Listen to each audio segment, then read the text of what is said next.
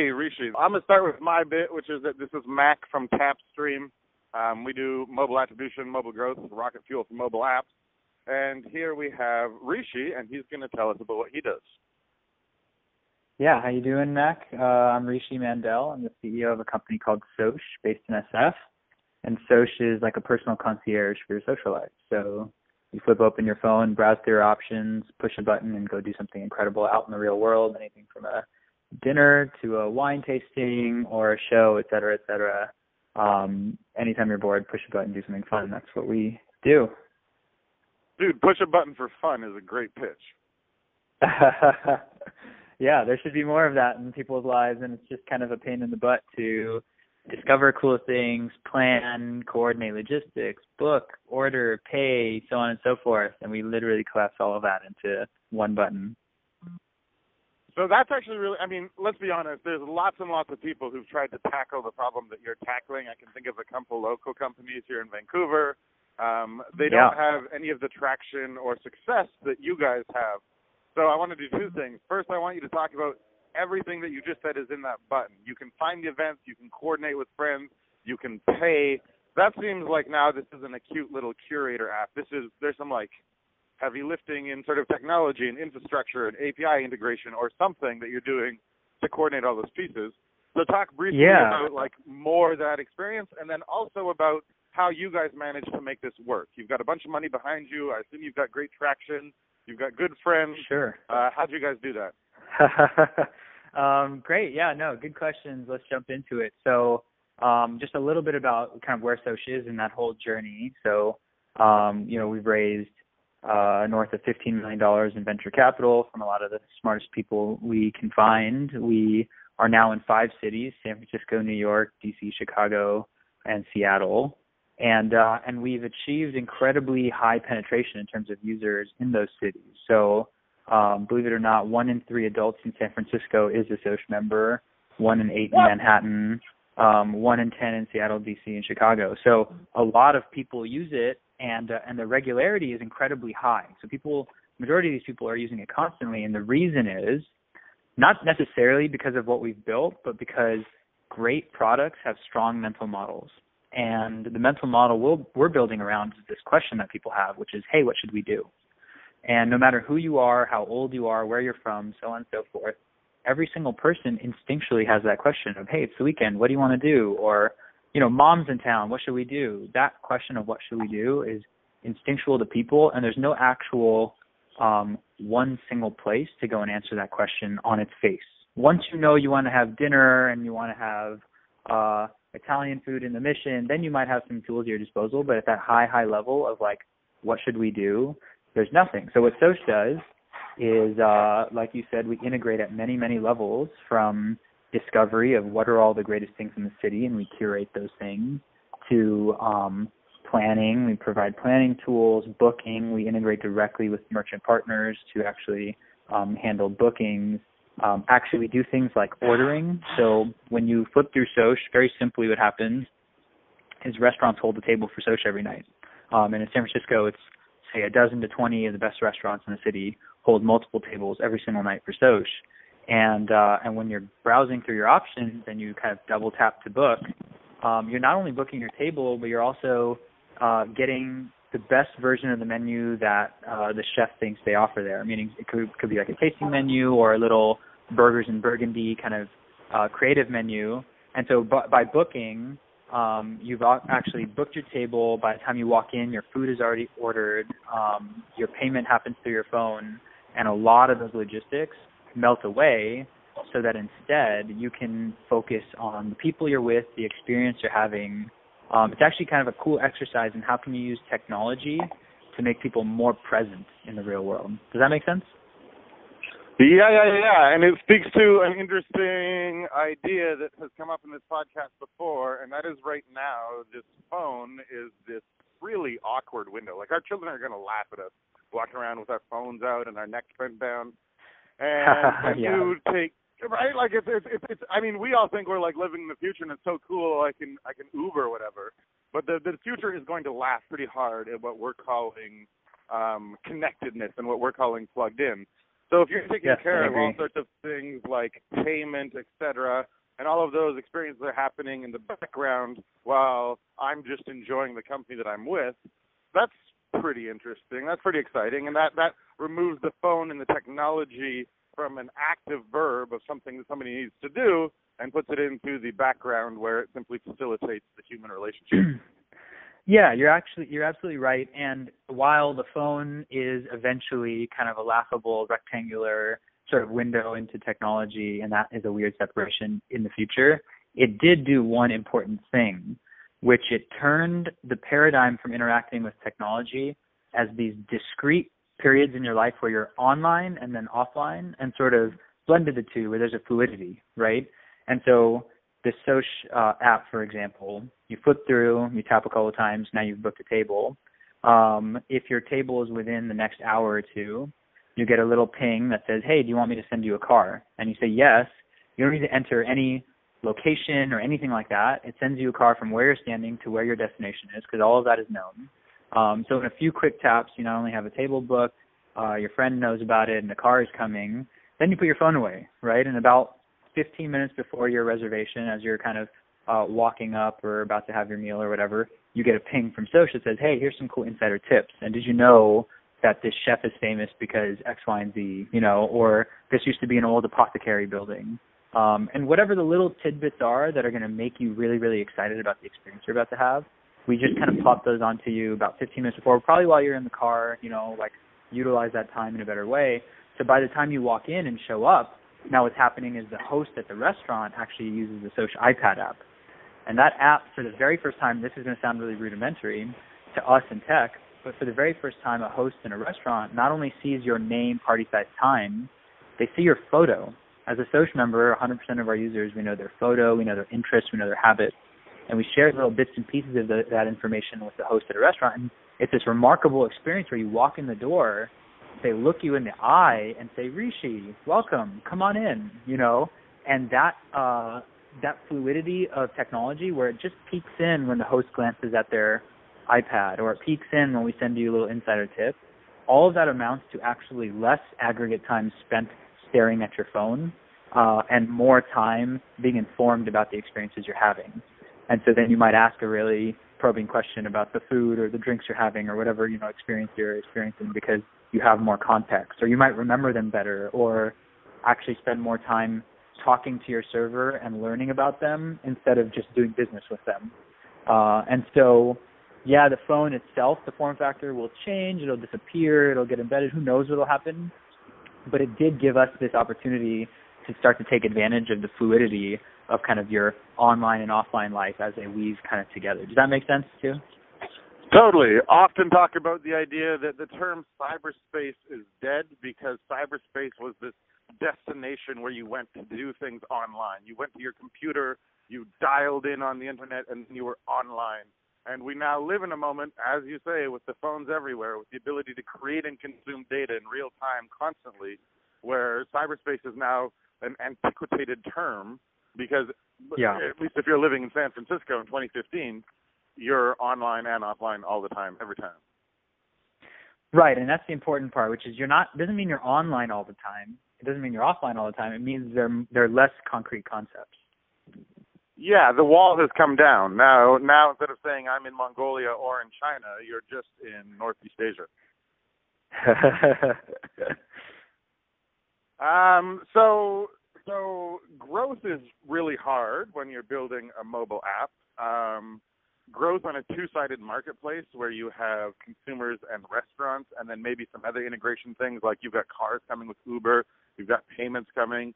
So that part's really hard. And then to be honest, I used to run a location-based games business. We screwed that up pretty bad. Location has been really hard for everybody.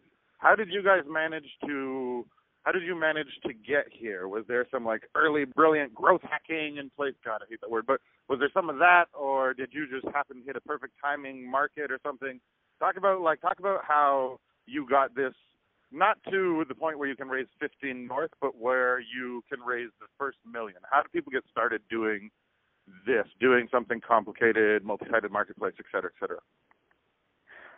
Yeah, it's going to sound a little bit old-fashioned. And actually, I'll just give you a quick peek into my background. My background is we built social games. So the last product I worked on, we built from 0 to 30 million people were using it on a monthly basis. And that was entirely built on things like you were talking about, like growth hacks and tricks and things like that. And so when we built this company, we actually wanted to know those lessons, but not necessarily utilize them, to build something that was going to grow in maybe a more organic and robust fashion. And so there are two basic things that we do at Sosh to think about growth. And neither really sounds like it's growth. Number one is we only scale things worth scaling. So what that means is we do a lot of unscalably cool things that may or may not be worth scaling. And when we build, building a locally based marketplace, we build for that city. We understand the personality of that city. We cater to that personality, to the habits, to the culture of that city when we're building just in one city. And really, really built something that we thought spoke to people there. And a lot of what we did was dispensable, right? Was not actually that interesting or that wonderful. And some of what we did really, really hit in a big way. And then secondarily, we asked the question of, okay, is this something we could scale? Instead of, as most smart people end up doing in this day and age, thinking about preliminarily weaving into their ideas, well, does this scale? Is this worth it? Is this too expensive? Is it too slow? Like, are you sure we should do this? We don't worry about that. We do things that will blow people's minds and then figure out if it does indeed blow people's minds, how we could scale something like that. So that's number one, and those things end up becoming a lot of the drivers of our growth. Again, for every product, it's its own thing. The tactics that'll work are pretty separate. However, if you basically had someone on your team or your whole team obsessing about how could we use this product and platform to blow people's minds, what would make them go, holy crap, show something to a friend or tell a friend about it or want to use it again? And then if they are doing that, in fact, how you can scale those things later, that I think is the right order of operations. The second thing is we obsess and we look at one number on the user side, which is just retention. How often and what percentage of our users are just coming back constantly. And that's the only thing we look at because we're then not building on a leaky bucket. So Sosh has been in our very first city was San Francisco, and we've been in that city for 4 years. And our retention of anyone who has ever signed up for Sosh ever, the majority of them are active. Many of them are active like really, really often. They have super deep sessions. They're constantly using the product. 4 years later, I don't know how many startups I can think of that I've signed up for, and 4 years later I'm still using actively. So we focus on retention really intensely and then blowing people's minds. And when you have people, a big user base hanging around, sticking around, feeling good about your product, using it, and you do something to blow their minds, that gives you a lot of opportunities to then take your users and have them turn to their friend, their coworker or whatever and say, oh my God, have you seen this? Like, look at this thing, or let me tell you about this Sosh thing. So it's really, really all about how do you retain a user base, a passionate user base, and then blow their minds on a regular basis, and they will end up doing all of the growth work for you. In fact, with Sosh, it's very, very hard to find yourself in a loop where you can share something or post something or send a referral code. In fact, like most of those things don't exist. So it is very much organically driven. What kind of window shopping is there with Sosh? So how many times do people open the app, look around, and just sort of want to stay updated on what's going on, just look at pretty pictures, think about the night they could have? I mean, that's not as good as them booking through you, of course, but as far as engagement, I imagine this is actually semi-prevalent and not bad at all for you guys. Yeah, I mean, there is definitely a component of that, and that, like you said, is a good thing because when someone opens up Sosh and sees there's a bar in New York that was doing Girl Scout cookie and cocktail pairings. Actually, I don't know if you guys have Girl Scout cookies in Canada, right? Yeah. I don't know. The Girl Scouts of America, I don't know why, but every year they sell cookies that are insanely popular. So this bar decided they were gonna do Girl Scout cookie and cocktail pairings, and so you would go in, order your favorite cookie, and then they would give you a plate of those and a cocktail that they meticulously paired with that. And so someone seeing that thing is happening, but not necessarily able to go tonight or tomorrow or whatever, that's a great thing for us because that inspires them to say, oh my God, like what a crazy cool thing that I A, now know about and can tell people about, and B, next time I'm looking for something to do, that might pull me back in to see like, are there other things of that quality? So there is a bit of window shopping that happens, and that's okay for us. In fact, that ends up leading to people becoming buyers. Now, the people who actually transact and have these great mind-blowing offline experiences, those people are 2.5 times more active than people who are just looking for inspiration. But eventually we turn those inspired people into purchasers. So over time it works. So what's the next? You guys have been at this for 4 years. You've been doing well, incredible retention. How does the product evolve, and how does the company evolve, and how does the community evolve? Actually, right before we get into the future, talk quickly to that. Is there much of a active social community in the sense that your users have the ability to communicate with each other inside the app and that sort of thing, or is this mostly a linear journey through the app and then offline is where the community is built? Yeah, it's a little more discreet than mashing everyone up into a chat room or something like that. What you can see is you can see when Sosh members do something and like something in some amount of numbers, or people express very specific insights about a place. You can see those things. But it's Sosh is not a product that's built to introduce you to strangers necessarily. What it's there to do is to say every single person has, something like 2 to 5 other people who they love spending time with. Their family, their friends, the people they really love spending time with. And wouldn't it be cool if we could take you and the people you know and love and put you in new, interesting niche situations? Because a lot of times people fall into a rut and then they kind of have these repetitive experiences. But if you can take people and put them in a pesto making class or a whiskey tasting class or some other crazy experience, those types of things really open people's minds about, new shared experiences together. You might meet like-minded people in the real world. So first and foremost, the purpose of the app is not necessarily to introduce you to new people. As a result, what follows from that is that you can still see when things are popular or trending and what people have to say about something, but it's not really the focus of the app. Now, we do things to help people understand the product and the brand are reflected in the community. And so we actually in San Francisco have a secret bar that Sosh has opened. We just straight up opened a bar, and it's only available to Sosh members. And it's kind of fun for people to, and it's kind of invite only. It's very hard to find. You have to be a member in the app and an active one, and then you get invited. And when you go to see a physical manifestation of what used to just be kind of a technological idea in your head, that's really fun. To see the people who are there, who are other Sosh members, to see our interpretation of our app in a physical sense, that type of thing really builds long-term that's affinity amazing for the brand. That's ridiculous. Seriously, I'm coming to the Sosh bar. I can't even get your app because I'm in Canada, but next time I'm in America, I'm downloading the app, I'm becoming a member, I'm going to register for 19 things so I can become an elite member, and then I'm going to the Sosh bar.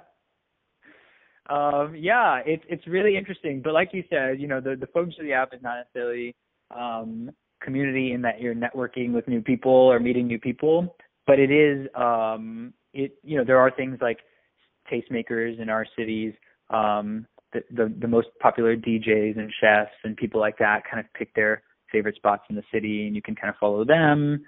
You can see what other members are saying, and then there's that one physical manifestation, which I think is really neat and different, and speaks to the blending of online and offline that our company is all about. It's funny, when I talked to Mina for this podcast, standing in the same Vancouver alley that I'm standing and talking to you, she was really excited about it. I said, what's exciting about the future in mobile? And she talked about the integration of online and offline, just like you are. So I'm not surprised that she recommended you for this podcast, because it seems like you guys have similar trains of thought. Yeah, in fact, so she's a user, so that's why that's how we ended up connecting as she was a user of the app. So, what's next for you guys? When I do a call with you in a year to catch up, what's going to be different? What's you guys building out? Yeah, so you talked about the difficulty in building a two-sided marketplace, right? The chicken and egg problem. And so the way Sosh solved that was by building a habit with one side of that marketplace, which is demand or normal people looking for things to do. So we built a big following and user base there, and that user base has then in turn drawing the other side of the marketplace to our product, which is supply or merchants who have great experiences to provide. And so we've actually built up lots of expertise with acquiring tons of users, retaining them, growing that user base, penetrating markets deeply. And then it has only followed that our merchants are really excited and understand this technology platform and use it. And so one of the things that we're doing is really perfecting that playbook. When it comes to locally based marketplaces, it's all about building a playbook and then executing that playbook. So in a year's time, I would imagine if we talk, Sosh will have perfected that playbook and taken it to 10, 20 cities, maybe even something in Canada. I hear Toronto, Vancouver are fantastic. So we'll definitely be taking a hard look at those. But really, it's a lot about scale now, and it's about taking both sides of those marketplaces, keeping them in balance, and spinning up new cities and reinventing that balance. So now it really accelerates. It took like some years to build the foundation, and we're really in a phase now where we're taking Sosh to more and more people. So that's, I think, really what we're all about at the moment. As we do that, and you know this, technology changes, iBeacons pop up, people are looking at their watch, I guess. There's all sorts of different form factors and things to take advantage of. And so we're continuing to push on how can you not only have people think, hey, I'm bored, let me push a button and do something fun. How can you even preempt the question of, hey, I'm bored, and say, hey, Mac, you and Rishi are both free at 7, and this place is doing a really cool Sardinian wine tasting. Just say yes. We'll book you both tickets. We'll send you a car 30 minutes ahead of time. We'll text Rishi the plans. Like, how can you even preempt people having that question of, hey, what should we do? It's another place that we're taking it. And with these new form factors, that might just be possible. It's interesting. I am not bullish on the Apple Watch. I don't get it. I'm not saying it won't work, but I personally totally don't get it at all. I do understand, actually, in the case of what you're doing, this idea of an entire experience being bundled into minimum impact in your life, how it could be brilliant, actually. The watch might work really well for what you guys are doing. Yeah, and I think, one of the things that I've learned over time, because I was born and raised in and around Silicon Valley, and one of the things I've learned over time is it's actually more productive, at least for me as someone who's like an active builder, to try to utilize and take advantage of and learn and explore every new platform than to predict which ones will be successful. And so what we'll do is we'll watch how people use their watches. We'll do a little test here. We'll try to blow people's minds, like I was saying. And most of the time, totally not worth scaling because, you know what, the watch was a failure or this thing was a failure. And some of the time, those things catch, and then you've put yourself in a really thoughtful, good position to double down on it. So I have no idea if this thing will take off. I think generally speaking, generations after generations have looked at things and been like, who the hell knows? That thing looks crazy. I don't know. It's too different. And so my sort of attitude is don't try to predict if it'll be successful. Just imagine how you could blow people's minds with it. And if it happens to be successful, now you're ahead, and then you can double down. So that is a brilliant strategy if you have the resources to get on every wave, right? Not everybody has the ability to paddle in front of every wave. But if you put yourself, and it sounds like you have, if you put yourself in a position where that's an option, well, then that's absolutely fantastic. Totally. Yep. That's a totally fair statement. Okay, listen, this has been 20 minutes. Fascinating. Seriously, I'm coming to the Sosh bar. I'm going to email you about this afterwards. And maybe we'll get together next time I'm in San Francisco. Thank you, Mac. I appreciate you taking the time, man. This is great. Happy to chat anytime. And definitely you see a lot of these mobile things. Take a look at Sosh and let's do the opposite. I can ask you questions about how to make it better. I do feedback. I'm good at that part. I love it. I'll be in touch. Sounds great. Thank you so much, man. Have a good one. See you later.